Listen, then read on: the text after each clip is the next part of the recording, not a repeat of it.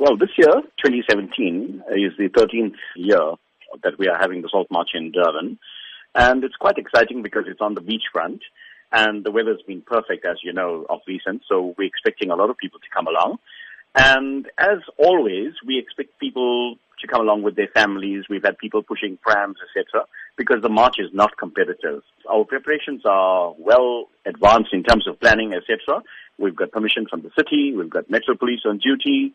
And of course, the route is from the amphitheater to Shaka and back. Now, this also makes it easier for those people who could not walk the 19 kms that we used to do before to come in and take part in a walk that's shorter, but also on an enjoyable route, which is along the scenic beachfront, and to meet like-minded people who come from different backgrounds, races, religions, and who believe in peace and non-violence. Today there's widespread concern about violence, be it the levels of crime in South Africa, violence within the home environment, and also violence in schools. That message of non-violence, then, how important is it that it reaches all South Africans? You know, it's really whether we want to accept the message or not.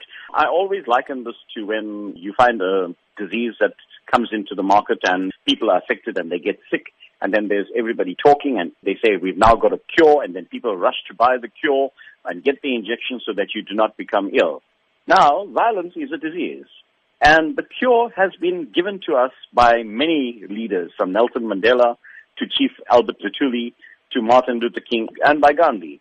And it's proven that non-violence would lead to happiness and, a peaceful situation.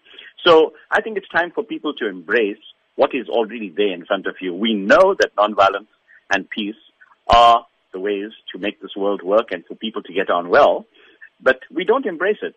So this march is actually to get people who come along and to say that we commit ourselves to the philosophy of non-violence, to the philosophy of peace, and also Ubuntu and conservation, because Gandhi was also a conservationist. As you have mentioned, it's the 13th year of the Salt March. Tell us about the numbers over the years and also the demographics in terms of what you're expecting this year.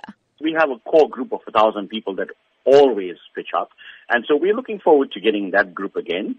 Over the years, we've seen the numbers change and grow slightly, but we've also seen the people change.